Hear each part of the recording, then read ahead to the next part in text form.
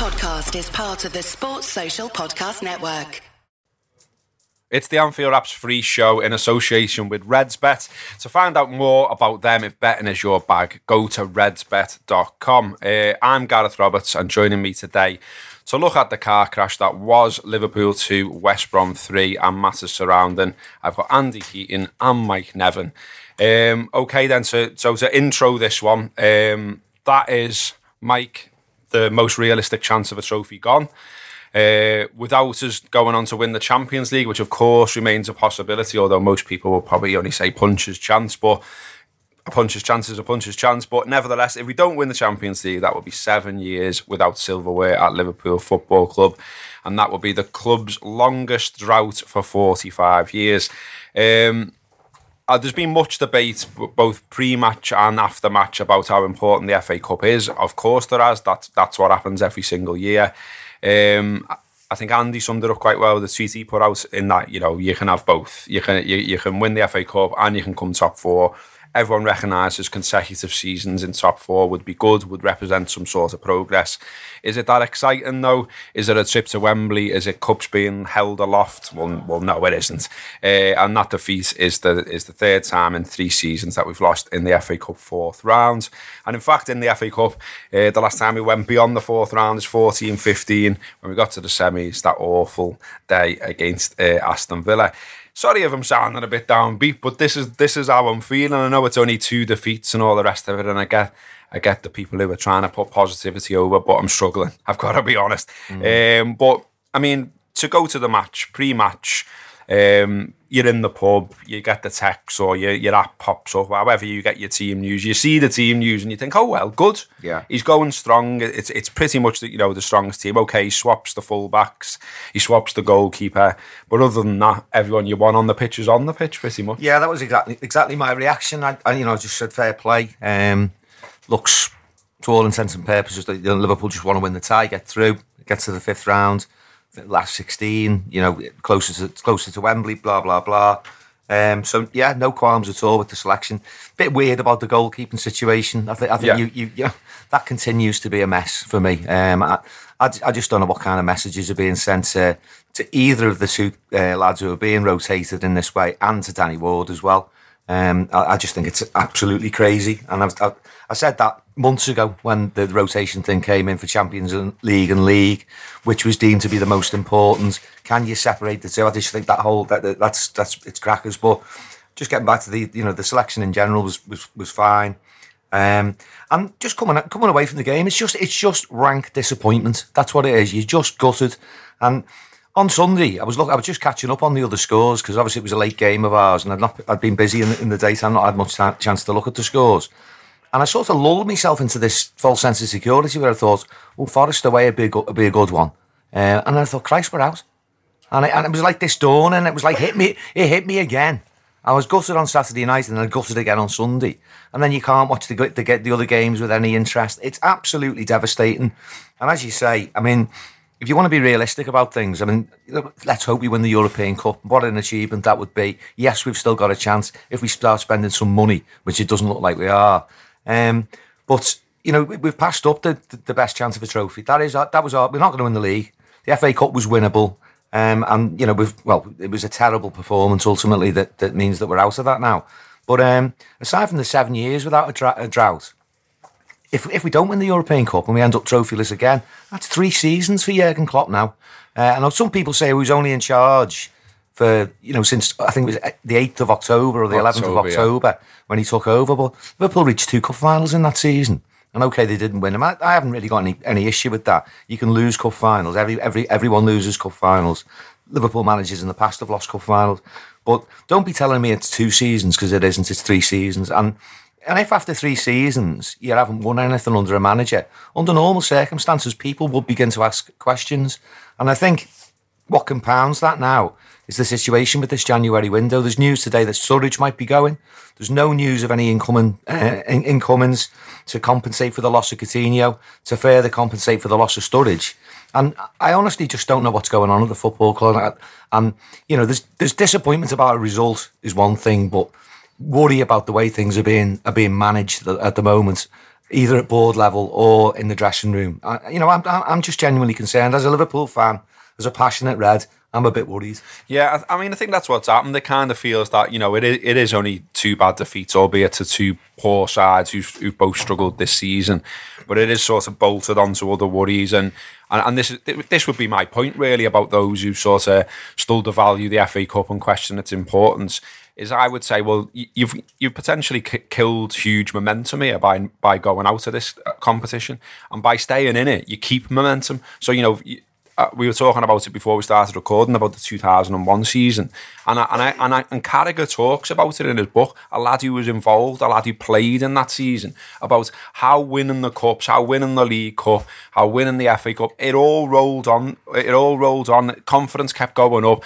They thought that they could overcome anything. There was confidence there. There was team spirit. There was all the things that you want, all the things that breed success.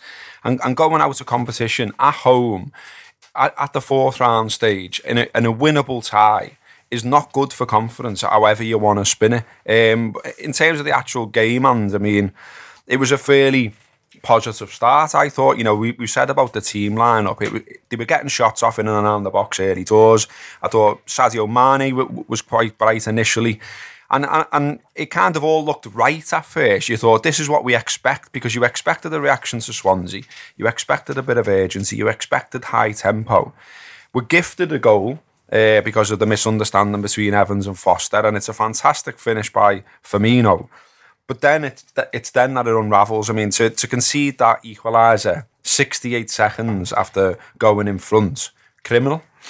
Yeah, as you said, there was an absolute gift. And my first thought, once we got that, was right, okay, this is going to be 3, 4 and 5, given the nature of the goal, how they conceded the goal. And my second thought was, after Pardew, you tit. Because I can't fucking stand it. Who can? Yeah, but you look, you're quite right. Winning breeds winning. And I think when you talk in those terms and around where, we've got to have this priority or that priority, you're almost letting the players off the hook a little bit on the focus side of things, like, the priority is the Champions League, etc., etc. And you are quite right. I always go back to the spark of 2001.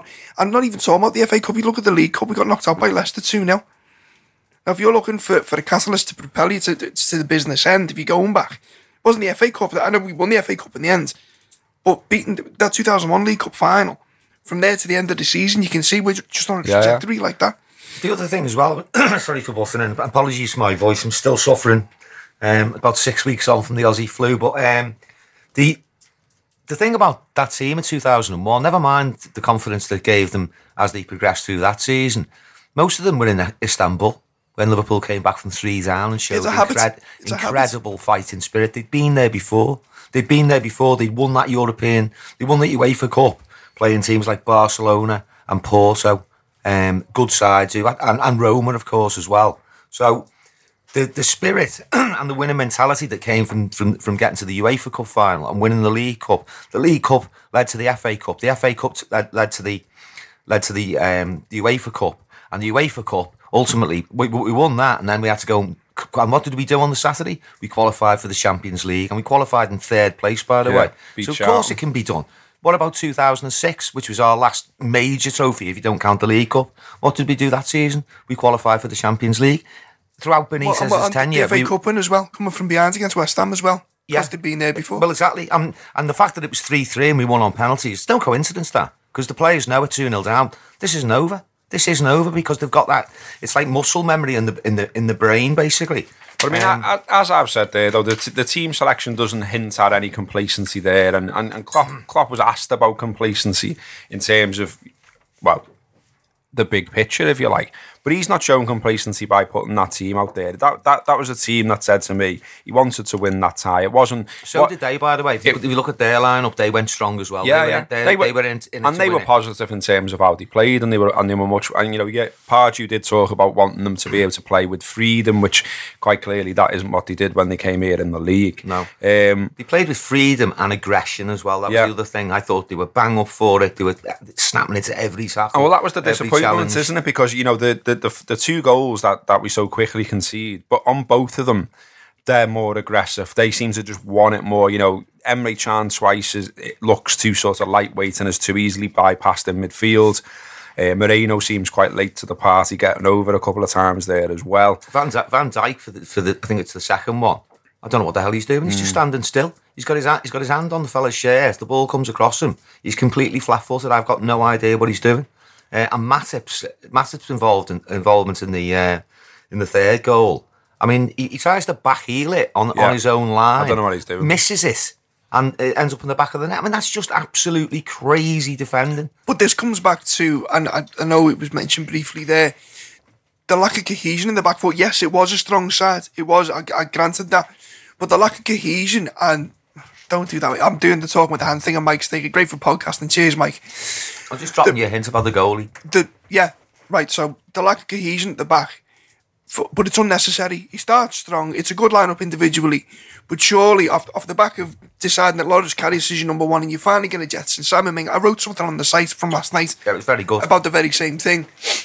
Surely you want to get some understanding across that back four and the goalkeeper, because they look at sixes and sevens, and I keep hearing this line about, as a unit we're actually all right, it's individual mistakes that are costing us, etc, etc. So they weren't a unit there. No, I don't think we are. I'm only repeating what the manager said time and time again in press conferences. I think defensively we're a shambles individually and collectively. Yeah. So surely, given the opportunity, you got your new centre half in Virgil van Dijk's there. You'd try and get a little bit of continuity in there to breed some kind of confidence and understanding between the lot of them. Yeah, and yet again, he's decided to throw the baby out the bathwater and ends up playing the fella who we dropped for the other fella the week before. Yeah, it doesn't make any sense. I mean, Dan Morgan raised a good point on one of the shows recently where he was trying to justify or come to a conclusion why he'd gone for Karius. And he said it was because he might have been waiting for Van Dijk so that they could, effectively just start from scratch and say, right, we need to develop a partnership. Well, and I thought that was a good point. And as much as I think Karius is crap, I can see reasoning behind that because, as people keep on saying, we've seen less of him than we have of Mignolet. I've seen enough of him, to be perfectly honest. But nonetheless, there was some validity in that argument. So why then, after 2 games, switch the keeper again? So what kind of understanding is being built up there? An understanding with Mignolet who isn't going to play in the other games? It just doesn't make any sense. No, I mean, sorry, go on. I was just going to say that, this season in general, I mean, we've got to be careful not to go too mad, if you like. I mean, we have had the unbeaten run. We are still well placed in the league. We are still in the last 16 of the Champions League. All of those things are good things. But I just wonder, you look at the lineup changes. There's a stat this morning on the BBC, and after 24 games last season, the lineup had been changed 36 times. This season, it's 93, and I just think, while I understand the concept of rotation, obviously, and keeping legs and minds fresh, I think what you're both saying to me here is that some of it feels unnecessary. So you look at Saturday and you say, okay. He changed both the full-backs, and you can sort of understand that. They both played a fair bit of football, particularly Robertson. He's had that long run, and so Moreno coming in didn't seem like the maddest shout. But the keeper thing, that's just adding to that stat that I've just read out, and it doesn't seem necessary, especially when you've come out and basically said, he is now our number one. He's the number one. So just leave him in there because, Mignolet doesn't have a good game again. It's down on the agenda to talk about, but I don't want to, I don't want the chat to be dominated by keepers again, but he doesn't emerge with any credit from that, and in fact he's probably saved by the officials a couple of times from being even more red-faced. I mean, quite why, on the goal that is disallowed, just because Gareth Barry's sticking his arse in and giving him a bit of push. I don't really understand why he can't basically push him over or highlight it to the referee before the ball's even, give him a good two-handed push, and when the ref goes, what's going on here? He's all over me here. He's all over me. But there's he's too nice. But it was that wasn't the only time in the game. There was the other goal that was disallowed for offside, which was clearly offside. But the goalkeeper didn't know it. The goalkeeper didn't know that. And you've got a fella who's 6'3", can use his arms. And I mean, watch it back. He's actually crouching before he jumps. But I've got a little bit of sympathy with Simon Mignolet on this because I don't think the manager's been fair. Having been dropped, I don't think it's then fair on him to stick him back in. No, because I'm not having it that Simon Mignolet isn't intelligent enough to know that everyone in that crowd thinks he's crap. I mean, none of them are good enough. But the reality is now, he said to the other fella, "You're my number one," and I've got a little bit of sympathy with that, in so much as that Loris Karius is 24. So you've got to choose between a fella who we know isn't good enough and definitely isn't good enough and definitely won't improve against another fella who definitely isn't good enough, but there's a small chance could improve. Yeah. So, but going back to the performance, if you could sum up, he didn't make any glaring mistakes that cost us because the first one got chalked off for offside and the second one didn't get given any. Even for the goals, he just looked so lethargic. You know, there's no move. He's probably had his confidence knocked again, hasn't he? By the situation. And who's caused that situation, Mike? Well, it's the manager, isn't it? And as I said at the start as well, if you're Danny Ward and you see these two being swapped around, and then he's saying Karius is me number one, Mignolet's me number two, as evidenced by the fact that he plays on Saturday night. What does that say to Danny Ward? It's maybe he's no good though. Do you know what I mean? No, and I've said for a while that I think it's a complete red herring that the suggestions that Ward should be in the team. If he was any good, he'd be playing now. Well, to be fair, Mark, I've got to say, I think Klopp has got an obvious blind spot on goalkeepers, and whilst we're waiting for this, I can't wait for the transfer window to shut. To be quite honest, but never mind replacing Coutinho, never mind replacing Sturridge if he goes as well. Why can't we be in for a goalkeeper now? And people say, well, they're not the ones that he wants aren't available. Well, there are goalkeepers out there who are available that you can get if you want. I think Joe Hart wants to go from West Ham. He's better. He's better than Karius, and he's better than Mignolet. Yes, why are we not doing anything about this? There's two things here. Danny Ward. Okay, so Liverpool's academy director of goalkeeping is a fellow called Mark Morris. Mark Morris is also in the Welsh setup. No one knows more about Danny Ward than Mark Morris. Mm-hmm. I'm not saying Danny Ward isn't any good, but what I'm saying is if someone was ever going to be an advocate for him, it's someone who's coached him all through his career so far. Sure. Also bear in mind, who's the Wales number one at the minute? It's Wayne Hennessy, and he's absolutely dog shit as well. So anyone who's saying, oh, we'll stick Danny Ward in, you simply can't know that. He might be, but you simply can't know that. On the other side of it, and I made the comment last night, and I'm not saying Ben Foster's anything more than average, but he looked more secure last night than anything we've had for the past five seasons. I thought Foster had a great game. He made loads of saves. But it weren't just that, it was coming, and they weren't the best cross in the world, but it was coming for them. Yeah, How he many was authoritative, times wasn't he? have we seen balls from the opposition just floated in, and it caused panic because no one is going, that's my ball, I'm going to take that. And it looks easy. But because we've got the fella played last night, he fucks up on the first goal though. Yeah, you can just come out and boom that, and then there's no goal. Well, there's miscommunication between the two. But I'm talking about just communicating with your back four and not being absolutely pinned to your line. So and I'm not advocating signing Ben Foster, but if he's just average, well, I think to be fair, I'm broadly without speaking, turning into a big goalkeeper debate in terms of Foster, yeah, I agree. I don't think he's the best keeper in the league by any stretch. He's probably I don't know, maybe 10th best in the Prem for me. But if he was auditioning for a role as Liverpool goalkeeper ahead of either of the other two that we've got, then he passed his audition for me. And you're right to say he was slow to come out for the first goal. Then that results in a scoring. But he made a lot of saves towards the end of the game, and they were key saves. He's just knocking around at West Brom, though, isn't he? I mean, he had to go at Man United and didn't get anywhere. And I'm not saying we should sign him. I'm just saying. I just wonder that when we hold up goalkeepers against one another, and I'm not defending the ones we've got, but I just a little bit of a counterpoint to say there's more pressure playing for Liverpool, though. I think there's a bigger pressure, bigger scrutiny.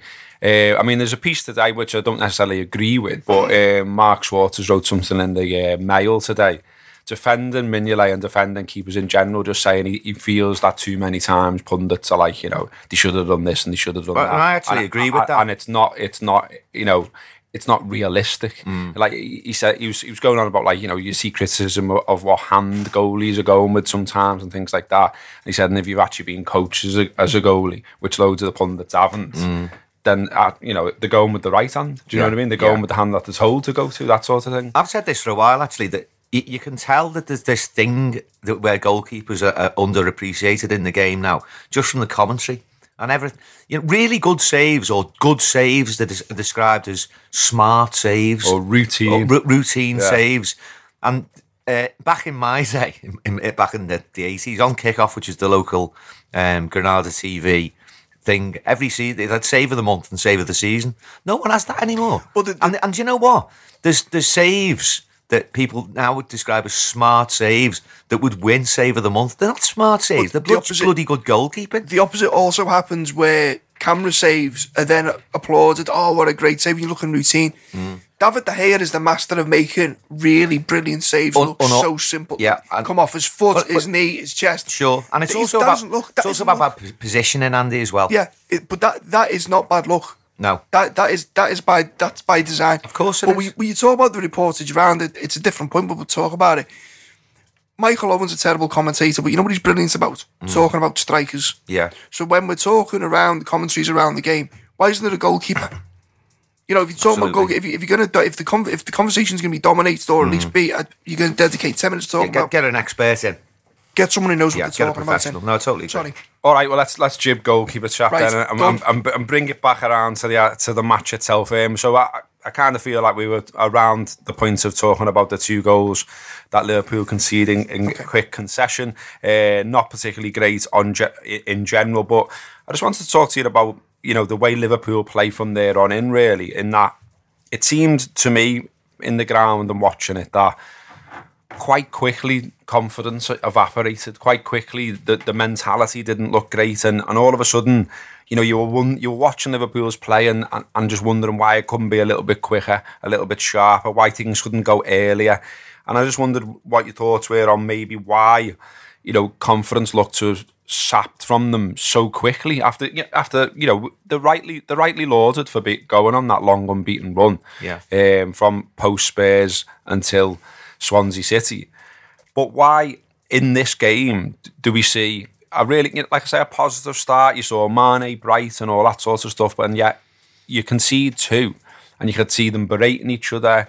You could see, as I say, a lot of safe football, I thought. Instead of going early, instead of trying to hit players early, there was a lot of just come back inside, go back.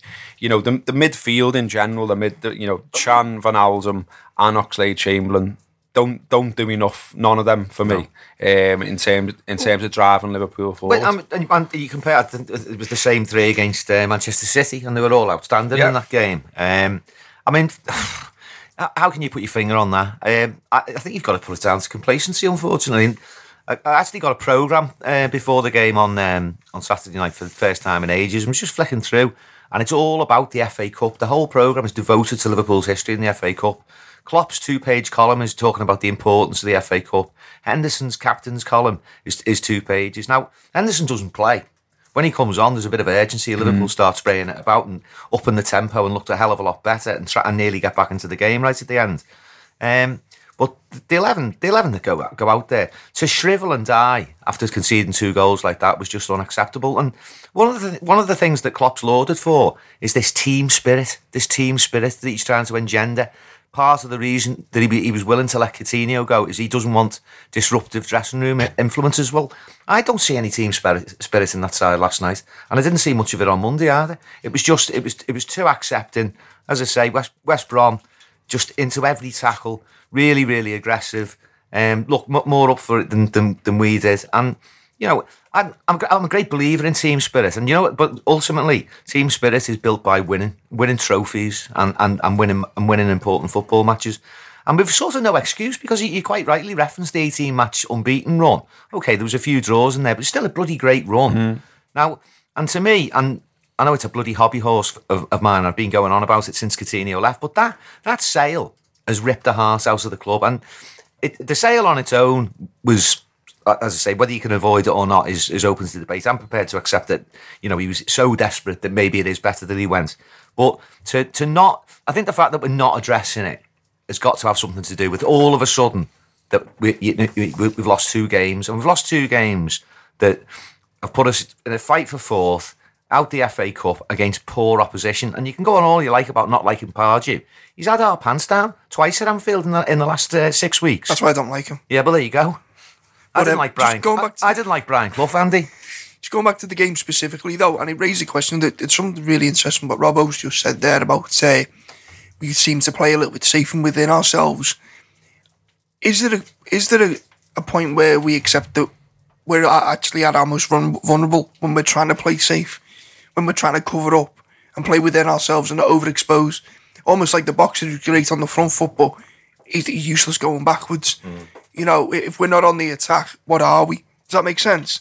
Because it seemed it does make sense, because when we're at our best, it's against teams that want to come and play. Now, to be fair to West Brom, they did have a go the other night. But even look at Man City the other week when we're on the front foot, we're 4-1. There was no sniff of them coming. Better when it's almost like it's better when it's instinctive, when it's just come on, get out there. It's driven by that sort of, rather than when they're thinking about it more. Right? Okay, they're sitting in now. They've got the lead. They're 2-1 up.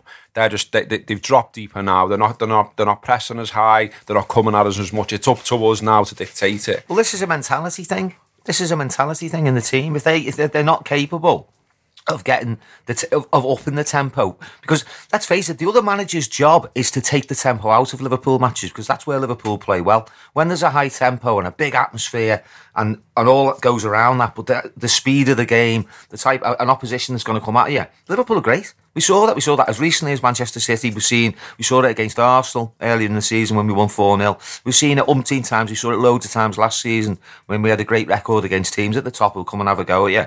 Now, but for me, like, it's that mentality. You create that mentality in the dressing room, and without necessarily having a go at Jurgen Klopp, it's his job to create that mentality. It's no one else's. The players have got to buy into it, but ultimately, the mentality in the dressing room is the manager's job. It's not my job. But hang on though, as well, isn't there an aspect here where you've got to talk about the mentality on the pitch? So we talked about before about how ridiculous it is to concede 68 seconds after going in front. Then you've also got the problem that Liverpool don't really create a huge head of steam around getting back into the match at any point, really. You know, even when the Salah goal goes in, you know, I thought the crowd really had a go at trying to lift them, at trying to encourage them, and there was a bit of a go, but there was too many hopeful balls. I don't know, and it never really felt like you fully got that head of steam. Now that's driven to me by the people on the pitch, and I wonder. I just wonder whether I mentioned being too nice before, and there was another incident which I thought was too nice, which is where Mata puts the ball out of play when the lad's down. The referee can blow up if he wants the lad to be seen to. Yeah. It's not up to you to just put it out and be giving them it back and all that. Fuck that. Get on the front foot, score a goal, we're behind. And you know, even at the end as well, like they're down, they're essentially down to 9. There's two fellas hobbling round. And like we don't go all out. We don't throw everyone up front. You see Van Dijk get that header late on, and you sort of think, well, why didn't you get up there before that? Yeah. Because they're not doing anything. They're just holding on. I've got two thoughts, and you talk about mentality, on pitch mentality.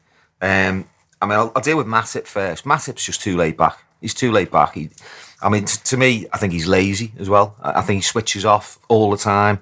I've been saying this for a while. I know Paul Senior, who comes on the show, holds the same opinion.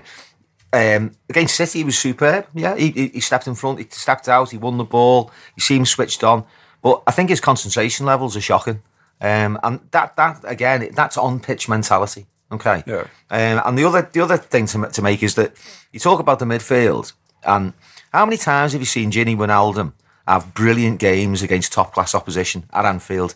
I'm thinking back to his goal against Arsenal. Regularly. He always plays well at Anfield against good sides, but the rest of the time he's nowhere to be seen. He's never scored an away goal for Newcastle or Liverpool. That says something. Has to say something about mentality when maybe he just doesn't fancy it. And then the final point on this is that in the middle of your midfield there, you've got Emre Can. Now Emre Can is going to be up for a game against Manchester City because he's hugely in the shop window. He's not so much against West Brom on a Saturday night. He's leaving at the end of the season. So he's captain. He's captain. I know, and that, you know, the captaincy and the rotation of the captaincy. Is he going to go and get his leg broken? Is a whole. Yeah, of course he doesn't. So he's not going to be as attuned to the game and as attuned to our desires to win an FA Cup as other players. He's thinking about it next season, and he's thinking about his move, and he's thinking about his future, a future that lies away from Liverpool.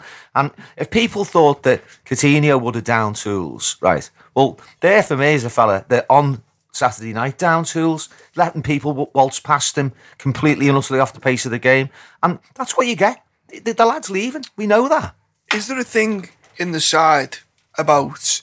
And we were talking about the mentality again, but we feel sorry for ourselves too quickly. So the minute that penalty hit the bar and didn't go in, my immediate first thought was Severe all over again. Yeah. Severe all over again. Yeah. We're going to feel sorry. We're not a team that will dust ourselves down if something bad happens and just get on with it. It'll be like, oh, well, you know. And Robbo was quite right. Why are we the last 30 seconds of the game before we see Van Dijk pushed in? As I said, with the nominally down to 9 men. And even the goal we scored, I mean, it's a good finish, but it wasn't particularly brilliant football. It's just the ball's been fizzed in low, come back. And we've put it in. And we have got that within us where if something even going back to the UEFA Cup final, we have one knock in the first minute of the second half. And when we fall off a cliff, Severe again, away with 3-0 up. Severe at home and away this season. Home and away this season. Yeah. And even going back again, I mentioned it again, the City thing, the last 5 minutes of that was a nightmare. I know it was a fantastic result. Yeah. And it just seems that we have this panic mode. Totally. Where no one in that team, and I think you're right about Champ, no one in that team. There's no Steven Gerrard there or Carragher there. But lots of heads seems to go as well, but there's no one there. There's no Carragher or Gerrard going to the rest of them and grabbing them by the scruff of the neck and going, come on. Yeah. You know what I mean? Imagine, you take that game back 4 or 5 years. What's Gerrard doing in the last 5 minutes of that game? He'd just drive it himself, wouldn't he? That's what he did so much. But he's dragging everyone with him. Yeah, and I mean, Andy's absolutely spot on. And, you know, if people listening to this are saying what you said before about the on-pitch mentality not being good enough, well, you know what the manager's job is? If he can't address the on-pitch mentality with the lads that he's got, he needs to buy players who've got a better on-pitch mentality. And you know, people will say that's what he's done with Van Dijk. You know, he looks like someone who's communicating, who's talking. Well, yeah, I think you can see that he is like that. I mean, he looked like he ended up in the general malaise a little bit on Saturday. But I think you've seen already that he looks like someone who talks, who shouts, who can organise potentially. Keita hopefully is going to be someone like that as well. I agree with you that they should be doing more, by the way. But yeah, I mean, you know, perhaps there is just in general, you know, too many times where he's put too much faith in too many players, basically. Because, you know, while Liverpool have done well and they get in the top 4 last season, they get in the Champions League, we're hoping that they do the same again. There's still like a latent loser mentality around quite a few of the players that he's still leaning on. And so when you see a Lovren, when you see a Moreno, when you see a Mignolet making problems for themselves, it's not the first time. It's very much not the first time. So yeah, you're right. You probably need to be thinking about upgrades, but I guess you can't do it all at once. I mean, it's almost another show, isn't it? The transfer policy and when they decide to buy and when they don't. So far, you know, Klopp stroke the people who are with him. I think it's worth saying that as well, by the way. Everyone always talks about Klopp or FSG, not both. But they also, you know, you forget about this fella who's there again, Edwards. Yeah. You know, and his team. I mean, you know, not so long ago, they were bigging themselves up, and Klopp was doing it as well, saying, "Oh, the boys, you know, they persuaded me that we should pay that money for Salah. They told me." So it's not just the manager who's saying right now, "I'm happy for it to go to Wednesday and we don't get anyone else in." It's the whole club. A team, it's a club, and no one seems to be going, "Hang on, actually, maybe we'd benefit from a big buy here. Maybe we should go all out and go and get him, or maybe we should go and get a keeper." And they seem to have arrived as a collective as a no. It's a no. Is there a Gary McAllister out there? Do you know what I mean? Like a short term. Yeah. I get stick for saying Ronnie Rosenthal. You know, an unusual on the face of it short term buy. A loan that won Liverpool its last league title. But the manager is involved in that decision. He's part of it. It's not black, white, FSG, Edwards or Klopp. No. It's a collective thing. I'm not having it. Hang on, Mike. I'm not having it that the manager, if the manager really pushed to get someone, they wouldn't go and get him. And I just thought the other night, and it's this thing about elite managers, and I think sometimes they kid themselves that they're too clever. They're cleverer than what they are, or they can get something out of a player that maybe other managers couldn't. This is so Klopp's they persevere. So they basically persevere a little too much when the actual solution is much simpler. Now, a part of me admires that someone's got that much self-belief and self-confidence, but how big does a body of evidence have to be before you can go, well, actually, no, we need to do that? Because seasons are won and lost. Seasons are won and lost in periods like this. Absolutely. And it's all very well for the club to say or put out the message, oh, it's a slow build. I've been hearing that message all my life, but most of my adult life now. How many times? Get into the economics of it. Are we supposed to write off £3,000-4,000 a year or however much you take in your travel costs and whatever over the course of a season just because we're building when the solution could be right there in front of you. I mean, that's it from the view of the match-going supporter, and obviously not everyone that listens to this pays £3,000 to watch Liverpool home and away. Not everyone pays, towards. I said that as like a total amount as a all right then. Season ticket holder, cop season ticket holder, about £800. It's an investment in that season, isn't it? Come the end of the season, you have the chance to decide, well, do I want to go again or not? But you're paying up front for that. Your away game's on top. Your away game. I mean, I think most people who go home and away, before you consider, a pint or whatever, it's about £3,000. Your tickets, your travel. To home and away. Going away costs double because you've got transport and stuff. But getting back to the point, I can't remember. What were you saying there? About the manager being too clever, backing himself maybe a little bit when. Yeah, and when you said Robbo said it's a team, and he's right to say it's a team, and you're right to say the Klopp is integral to that team. And let's remember what he said on his first day at Liverpool. He has the first say and he has the last say. So ultimately, the buck stops with the manager. That's not just with Jurgen Klopp. That's with the manager of every single football club. If you're not successful, or you have a transfer policy that appears to be flawed, that's down to the manager. Rodgers used to get it off the back of the transfer committee. There were players being bought, but the general acceptance that some were bought by Rodgers and some weren't, and you couldn't quite work out which ones at times.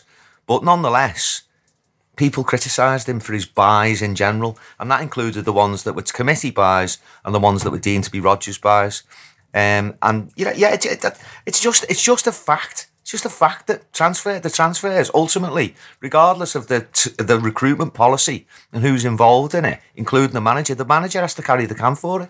I think, we talked a little bit about mentality. I want to come on to transfers a little bit at the end, because we are only a couple of days away from the window closing. But just on the mentality and the sort of the way things seem to collapse very quickly from a good start into a bit of a slog, really. To me, what was concerning was the amount of poor performances. So we, mentioned the midfield earlier, and the triple substitution says everything that it needs to say. That's a manager who isn't happy when they do that. When they take 3 off in one go, that says to me, that's a message to them like you have all been awful here, boys. Milner's on for Channing's on for Mane, and Henderson on for Chamberlain. But at the back as well, but both fullbacks struggle, and I know it isn't. I know Trent's a young lad, but I thought he had a nightmare really. He miscontrols one under no pressure. He balloons across into the cop. Bad day all round, and it felt like he was being a little bit targeted at times by West Brom as well. We've mentioned the keeper already, so here's the vast majority of a team here that hasn't played well. And that to me is a real worry. Long unbeaten run or not, because now what we've got to talk about is what they do to bounce back. Klopp talked about bouncing back in this game, and he didn't. And so now he's looking at sort of. I think there was a few of them. A few of them went into the press and say, "We can put the previous game right." You can't. And you can never do that because those points have gone. But it's one of the things that they have been pretty good at bouncing back under Klopp. I wrote something last week saying like the longest string of defeats under Klopp has only been 3, but he's on the verge of matching this year. And for all the good that's been done in January and all, everyone, he's getting a lot of praise for the rotation, and we've achieved some good results in January, not least the City game. But we've got now this Huddersfield's become absolute must-win, hasn't it? Yeah, and bear in mind that most of the team that you'd probably want to select for Huddersfield has got 90 minutes of slog in those legs. Yeah. So in terms of the rotation, but ultimately there's not much to rotate because we're light on attacking options. Well, people are talking about Woodburn again now, aren't they? Because he's played well for the under-23s. And he hasn't had a minute in the first. No, I like Ben Woodburn. I think he could be a great player. He could be Phil Coutinho because he's got all the same gifts. Drops his shoulder, finds little pockets of space. He's got vision. He can score goals. He's clever. He's 18 years of age, and he scored his first goal for Liverpool when he was 16. We've barely seen him since. So if we are now turning to Ben Woodburn, we're saying to Ben Woodburn rather, we're turning to him to say, all right, lads, you get stripped, and he's thinking, Christ, I haven't played for 6 months. And that in itself doesn't smack of any real planning, because if we knew Coutinho was going and we were going to begin to rely on Ben Woodburn, then he should have been getting minutes. And in Klopp's rotation policy, which he's done really well with, in getting those 18-match unbeaten run, there was ample opportunity for Woodburn to be having 20 minutes here, 20 minutes there, a start here, a start there. I mean, the derby, for example, Solanke's played in that one. He played at Stoke, I think. He played at Burnley. Now, Solanke hasn't scored a goal for Liverpool. Why has Ben Woodburn not been afforded a similar level of opportunity? 3 starts, 5 appearances off the bench. We haven't seen him.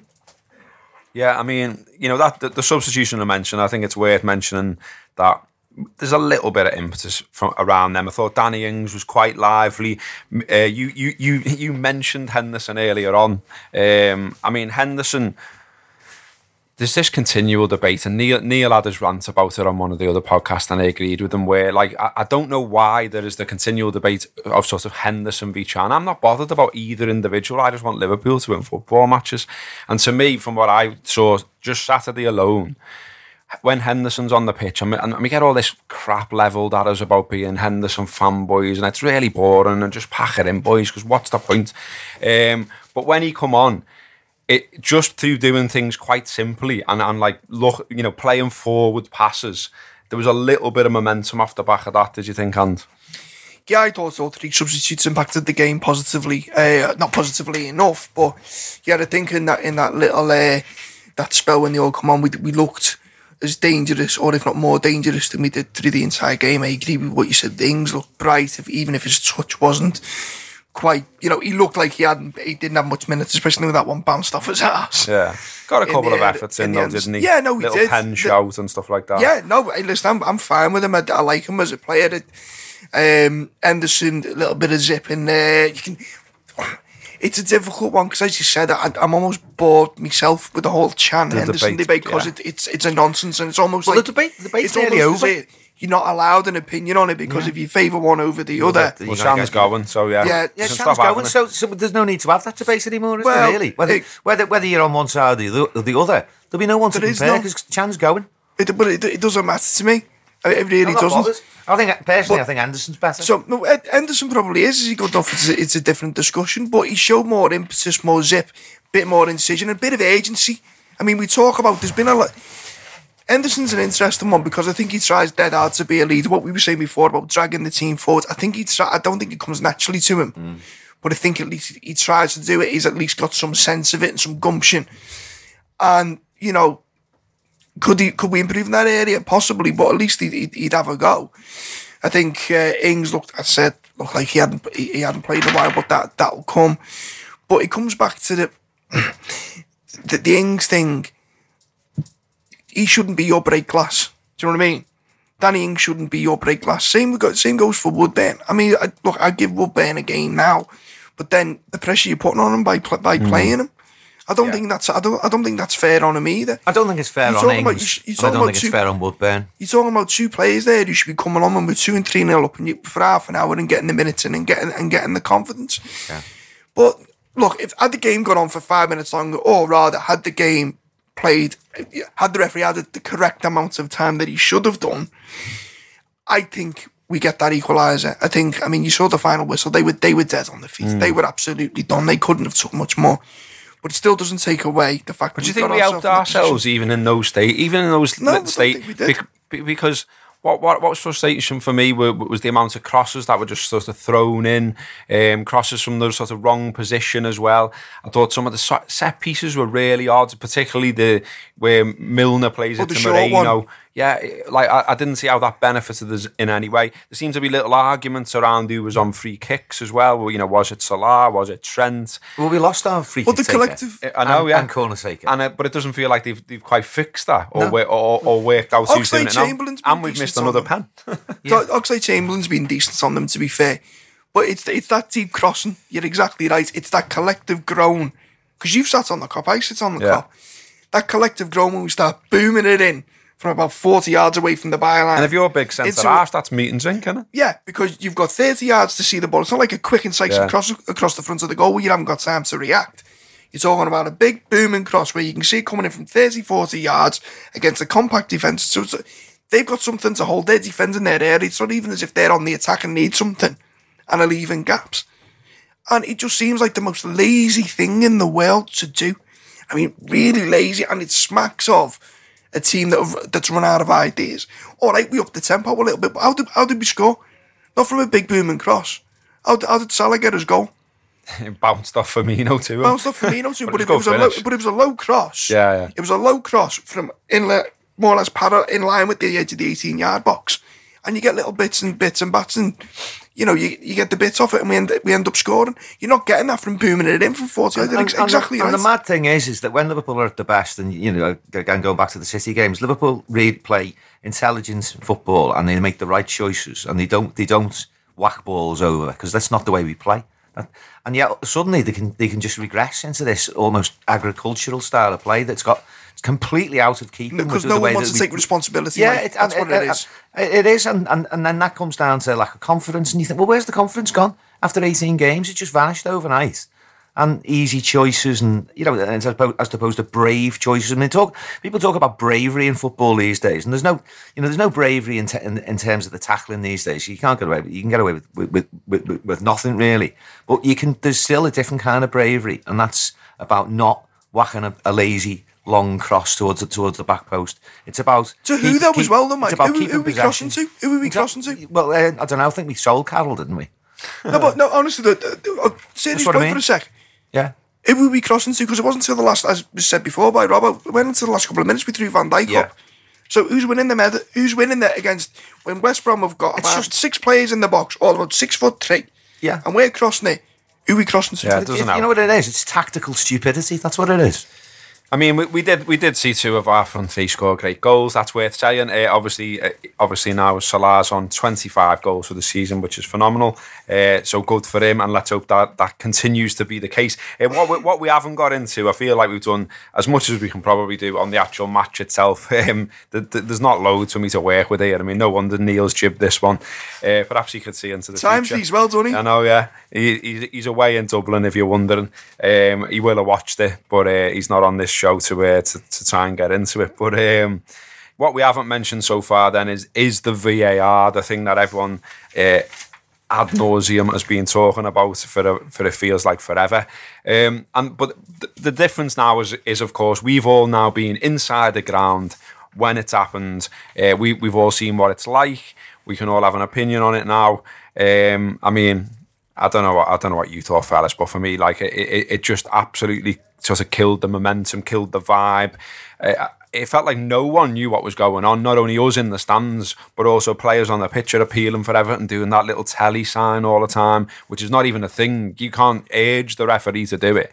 The referee himself, I thought, seemed over nervous at times, that he was checking in almost with the VAR. Almost taken away from his doing his job to an extent, because if he's just out there and not knowing there's someone in his ear and there's someone sitting in Heathrow looking at tellies, he seems to just crack on with his job then. And if he gets it wrong, he gets it wrong. But with this, it's like, I don't know, I wonder how it's affecting him mentally. And we probably never find out because they don't talk to us, do they? But I wasn't sure about that. It took 3 minutes from Salabi, and I mean, it actually benefits Liverpool is the mad thing. I'm moaning about it, but it benefits Liverpool. But being inside the ground, it didn't benefit me as a fan. I thought it was awful to watch. But yeah, 3 minutes from Salah being fouled until Firmino scores. The scoreboard was going absolutely wild. To whoever was doing that, didn't have a clue what was going on. 1 minute it said 3-1, next minute it said 2-2, and then it was back to 2-1. And it almost, the other thing I worry about is it almost sort of killing the joy a little bit, in that, you know, you score a goal and then all of a sudden you're looking at the referee and looking where his hand is. Is it on his ear? Has he gone to watch that telly on the halfway line? Is it all right, this goal? And I don't know. I mean, what do you make of it, Mike? I mean, you've summed much of it up really well there. I mean, just on the sort of killing the celebrations. I mean, I suppose. I mean, I agree with you there. West Brom score. All of a sudden, it's challenged. Is it a goal? Is it? And then you have to wait God knows how long to find out. And then the celebration of the goal being awarded ultimately is muted, isn't it? It's like a try in rugby union, the 10 a penny.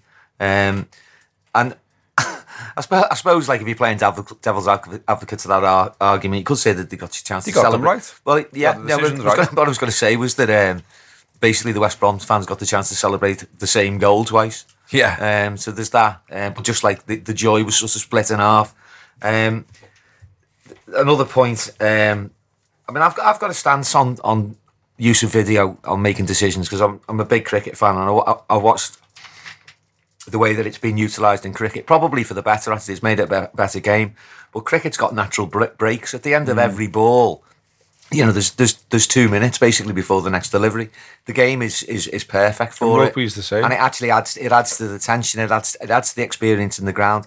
It added nothing to us because it's confusion is the word for me. When you're in the ground, you know what's going on, and then all of a sudden, has it been disallowed? As you say, looking at the scoreboard, it's going back from 3 to 2. You know, I wouldn't want to be in charge of that job because I didn't know what the bloody score was. No. And I mean, look, it is a trial and all that, and we get that, and, you know, there's bound to be teething problems, get that. But it just feels like something to me, and that, you know, I've watched the game at the ground, and I've watched the game last night on the telly as well. And if you're watching it on the telly, it's a totally different experience because, you know, the television company has basically got the access to the same stuff that the video refs got. So while we're all waiting around in the ground for 3 minutes for them to decide what they're doing, on the telly, you're watching the replay and the commentators are saying, well, that looks a penalty and you can see why that one's being pulled. And it makes sense to the TV viewer, but it doesn't make sense when you're in the ground. But even then, I don't think it makes sense to the TV viewer. So what I mean by that is, let's go back to the Salah decision. And this is my thing with VAR. You've wasted 3 minutes of the game, which has totally killed the atmosphere inside the ground. And I went back and watched this last night. The Salah decision, it's interpretive. I don't see. It's not binary. Yeah, how much has he flourished and all that? Yeah, is it definitely 100% a penalty?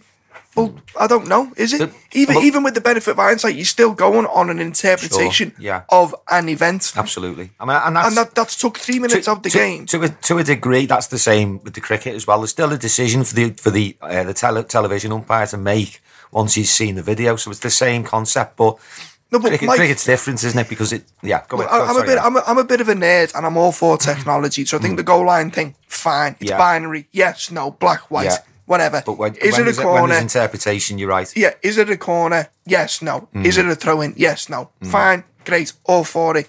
I'll sign up. Me too. It just seems for the marginal benefit, again, which is still interpretive, is nowhere near where the cost of what it actually does to the game. Over 3 minutes. I mean, I've actually wrote my notes there. It feels dead rugby union, and then you said it. But look at the actual impact on the players. Pardew after the game. They've got away with the result. Well, deservedly got the result. But he was saying 2 of their injuries, their hamstring injuries, were down to the break in the game. Because the players keep moving. It's a constant flick. Well, and there's a Liverpool point to be made there. If Liverpool at the best are all about tempo and rhythm, we don't we don't game stop them for 4 minutes. It'll count against us. Look at that patch of play against Manchester City. Yeah. Look at that patch of play against Manchester City when we score them goals there. Yeah, the 3 goals in 7 minutes. Yeah, exactly. 10 minutes. Imagine there's a 2-minute break or a 3-minute break in the middle. You don't get that at all, do you? No, I mean, absolutely and the other if this comes in wholesale into the league, the other thing to consider really is the players that you sign and the ones who are good at reviews and know ultimately I've got a sense for whether a goal's offside. And some players are better at that than others. So it almost completely changes the face of your recruitment policy because you're looking for people who are savvy with the use of technology and when to review, how to coerce referees into reviewing things. And just as on a lighter note, I mean, I suggest that we sign Joe Root and Mo and Ali because they're brilliant at it. They're absolutely spot on. Whenever they they go for a review, they generally speaking get it right. And England do well out of it. And furthermore, Mo and Ali's a Liverpool fan. He'd be perfect for us. I'd play him in midfield. But also, isn't the idea as well that it's like striving for some kind of refereeing perfection that you're probably never going to achieve anyway? Because while there seems to be lots of back pattern about it, that was he got all the major decisions right because he used the VAR. At the same time, though, there's a pretty nasty challenge on Firmino that doesn't get picked up, which when you watch back, you think, well, did no one want to pull that one? And then there's the issue still, which wouldn't go to a VAR to get that. But the referee there, I reckon I counted 7 times said to Ben Foster, hurry up, he was taking an absolute age to do everything, which they do, and which he's got every right to do, and which if the boot was on the other foot and it was Liverpool defending a lead, and our keeper was messing around taking time, you go, well, that's dark art and that's sound. But he never ever books him. Is it really, as you say, is it added on? And so there isn't a perfect referee performance basically ever. Well, because it still involves humans. Yeah. But on that goalkeeper thing specifically, what they do if they ever get booked, they never ever book them up until about 80 minutes. Yeah. When it's quite clear from the get-go that they're at it from the start. They're going to be at it from the start. And if you book them, they're not going to carry on doing it. Well, no, exactly. So get your card out early. It's the extent to which it then begins to be used. And I said this years ago when the first idea of using video technology in football games was first mooted, is that every time the ball's played forward by a team, there's a decision to be made there. Is it offside? Every time the ball is kicked forward, is it offside? Right? Now, how far do you want to take it? I mean, that's the extreme example, isn't it? You ultimately... But you're allowing that scenario. That potentially... And it's really what you've got here is it's the thin end of the wedge. And as I say, there's decisions. A referee makes a decision, positively or negatively, either to award a foul or not award a foul, about every 3-4 seconds, every time there's a challenge. Now, to what extent... how far are you going to go with this? And when are you going to use it? I mean... Is there a side? Do sides have a number of reviews that are allowed? Is that no? See, what they haven't entertained is bringing, and it's been suggested that you get, like in cricket, you get 2 challenges. Yeah. At the moment, it's purely the referee. Yeah. Well, he'll have someone in his ear going, and so if the referee's made a bad decision, whoever's watching it 200 miles away can go, no, I'm having a look at that. Okay. So in theory, say Salah's penalty decision isn't given, the ball stays in play. West Brom could go up the other end of the pitch, score a legitimate goal, and then it gets pulled back. Yeah. I mean, and that's madness in itself. But in cricket, I mean, it's not a perfect comparison because it's a different sport. But it's the same in tennis as well. That each side or each player has got a number of reviews that they can use, and if you review something and you get it right, and ultimately you prove to be right, then the decision is corrected in your favour and you don't lose your review. So ultimately, it's about being skilled, and it becomes part of the game. And tactical. It's another skillful part of the game. So you don't review stuff that's just mad. You review when you genuinely think you've been badly done to. We saw, didn't we, how it's still reliant on subjectivity, because while some of the decisions that go to the video ref he just accepts. For the penalty, he runs to the halfway line, goes down the tunnel, and watches it on the telly. So that said to me, there was still some doubt then. And then he was being, well, ultimately, the ultimate decision is with the match referee, not the fella in Heathrow. Why is he in London? That's the other thing. I've no idea. The reason behind that is that they don't want them to be coerced, so he watches it with no sound on either. Yeah. So basically, what they're saying is the intimation is that a referee can be swayed by a home crowd. So they picked this neutral. How ironic is that? I know. Isn't that what the game's all about? So they're putting him in like a soundproof room where he can be totally subjective, which is mad because he's being totally subjective about something which is absolutely objective. Totally, yeah. And how does that make sense? Here's a recommendation. Why don't we stretch that a bit further and only employ deaf referees? Fucking hell. Okay. Let's leave VAR there, then. I think you've heard the opinions. Or at least ones with earplugs. No doubt we will be talking about it again. Can I just ask you one question? There's one more thing about this, though, is that what you've all said or touched on there is that it requires more development. And what I worry about is already the people saying, miking the referee up, including me. I wrote that on Saturday night. Screens in the ground and all this, and like, if that's where we go with it, then it's just to me another step towards the top level of football almost being a completely different sport to what you see further down the pyramid, and I think that's a little bit sad. And the other thing as well is that if the authorities, FIFA, UEFA, the Premier League, are right behind this and they believe that it ultimately results in more fairness for all its issues, then they've jumped the gun too soon. Because what you need for it to be operating successfully are parameters to use, like the review system, the technology that, like the microphones referee and the screens, so that the people in the stadium can participate and get something out of it. But so they've put this in way before any real logical thought as to how it would best work.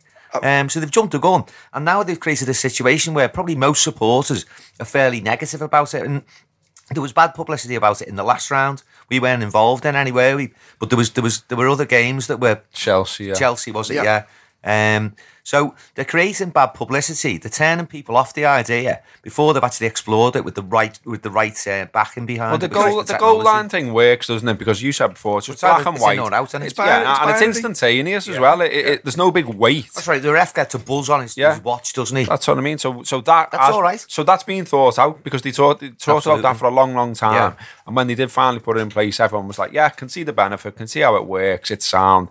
Whereas this, they're messing around with it, and as you say, it doesn't feel like it's been developed enough. It just throw it in, see what happens, and that's all well and good. But when you're paying, £56 or whatever to get inside the ground and watch that, and it ends up spoiling your enjoyment and spoiling what you're used to, then I personally don't think that's on. But where does it end up? I mean, does not feel? Maybe I'm just being uber cynical with the way the game's gone, but does not feel a bit sky. So hear me out a minute. So the next thing, say this gets brought in. Who's to say, like in the cricket and other sports, they go to an ad break while VAR is being assessed?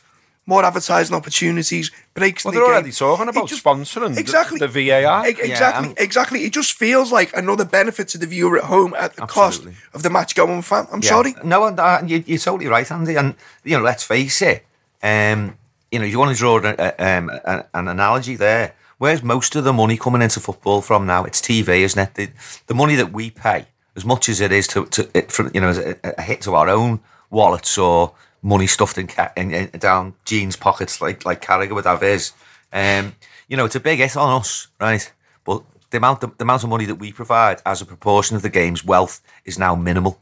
I think, unfortunately, that's the way it's going. Decisions are going to be made for TV viewers, not. Maybe I'm looking at it too far, but I can just see a world in which that's what someone's sponsoring. Yeah, and if I'm at home watching a match, and if I think VAR is enhancing my TV experience, I get that because I watch a lot of football on television. I watch more football on TV because I watch 4 matches a week, whereas I probably watch Liverpool once a week. So a quarter of the time I'm in the ground. But it's about it's about the authorities thinking about what's important, who's important. And at the moment, I think you could make a very strong case to say that they're more bothered about the TV viewer because that's where the brass is. There's almost a Black Mirror episodes in this where the viewers at home vote for the decision. Yeah. Well, it's Huddersfield tomorrow night anyway. Let's have a little chat about that. Don't need to go into great detail because for subscribers, we will of course be doing the team talk show where we look at both managers' press conferences, speak to a Huddersfield fan, everything else, do a proper preview of it. But just briefly, I mean, what are you expecting in terms of a lineup and what you want to see in terms of performance? As far as the lineup's concerned, I mean, it pretty much picks itself because I don't think there's that many options. And Henderson back in midfield. Henderson back in midfield, I would say, yeah. I wouldn't have Matip anywhere near the side. I'd have Robertson back in. I'd have Joe Gomez back in. Front three picks itself. They're the only three we've got of any real quality. And then in midfield, yeah, maybe bring Henderson back in and. One of the probably Wijnaldum will miss out because he goes missing away from home too much. In terms of performance, it's basically the opposite of what I've seen in the last 2 games, which is a bit of flair, a bit of creativity, a bit of self-confidence. I fully expect Liverpool to win tomorrow night because we're playing Klopp's mate, aren't we? And also Huddersfield are crap. And if I know we lost to Swansea, but these are the games we've got to be winning. We're in a race for 4th now. We had a little bit of a cushion before Swansea, but that's gone now. And I think it's going to be tight towards the end of the season. So these Spurs on Sunday as well. Yeah, well, going into that's going to be massive. I mean, if Liverpool, let's say for argument's sake, Liverpool draw tomorrow night, you go into that Spurs game pretty much level with Spurs. If Spurs come to Anfield and then win, then they're ahead of us in that race, and we're probably 5th. And that's the nightmare scenario, isn't it? When everyone wants to wait, everyone's happy who's waiting for signings. Come the summer, if Liverpool have finished 5th, you can wait all you want because no one will be coming. Yeah, if we're clutching at straws as well, it's good that Spurs have got another game. They've got to play a replay against Newport. I always knew that goal was coming. By the way, I was watching that one. What a game that was, by the way. Yeah, it was cracker, wasn't it? Anything to add to what Mike said about Huddersfield? Yeah, I wonder whether Klopp will do his usual thing, and he's got this mad this mad thing where he won't drop a player immediately after a poor game. He'll wait for another game and then drop him almost to not go to the bay and mob. So I could actually see him going to Huddersfield with obviously change the goalkeeper and maybe Anderson, but keep more or less the same side. Give the lads who let him down and let us down against West Brom a chance to go right here. Go and put that right. Maybe Robertson back in for Moreno though, but generally the same side. And yeah, I've got every confidence we'll beat Huddersfield. Oh, by the way, if anyone's got anyone lives near the ground where I could lash my laptop during the game, so I can actually go in, hit me up on Twitter and that.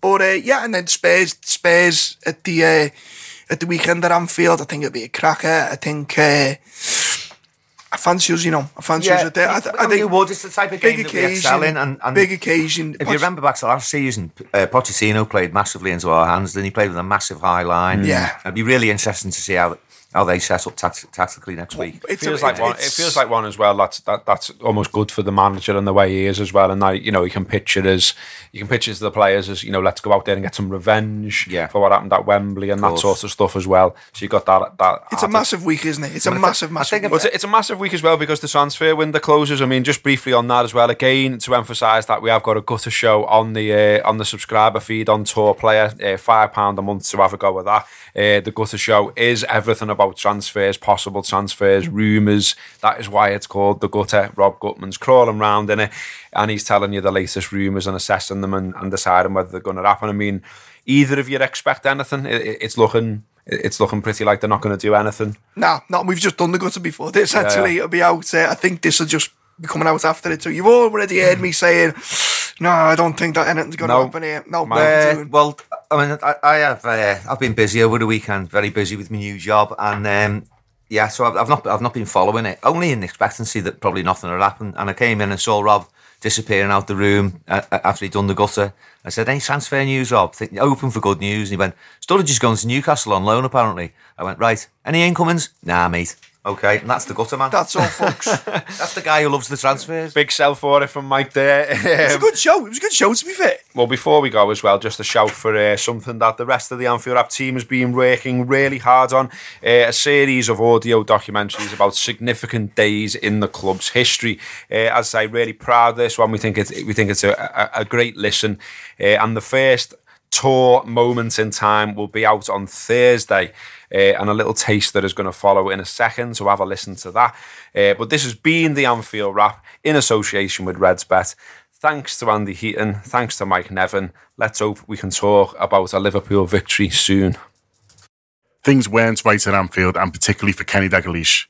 The following day, Dalglish informed the club executives of his desire to leave Liverpool. Dalglish was asked to reconsider to have a break, but he was insistent on his decision. The first people to find out about Kenny's resignation were his family.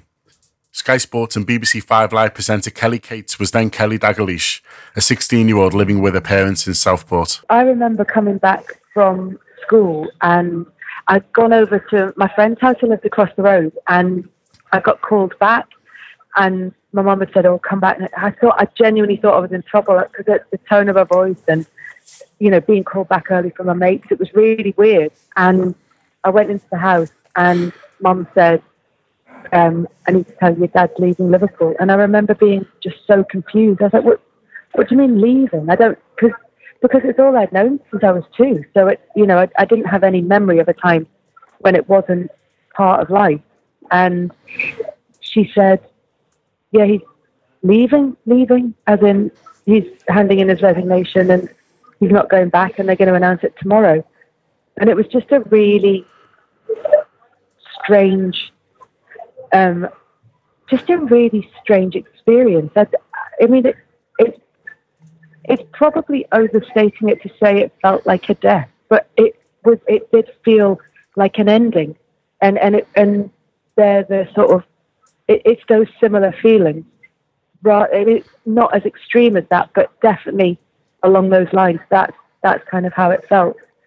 And then later that night, he came back and he brought a box full of stuff from his office. And I remember just sobbing, just thinking, it was the weirdest, strangest thing in the world. It just didn't feel real because it had kind of been as much a part of our lives as any of the people in it, really. It was always there. So the fact that it was all changing was really unsettling. And really sad. Sports Social Podcast Network.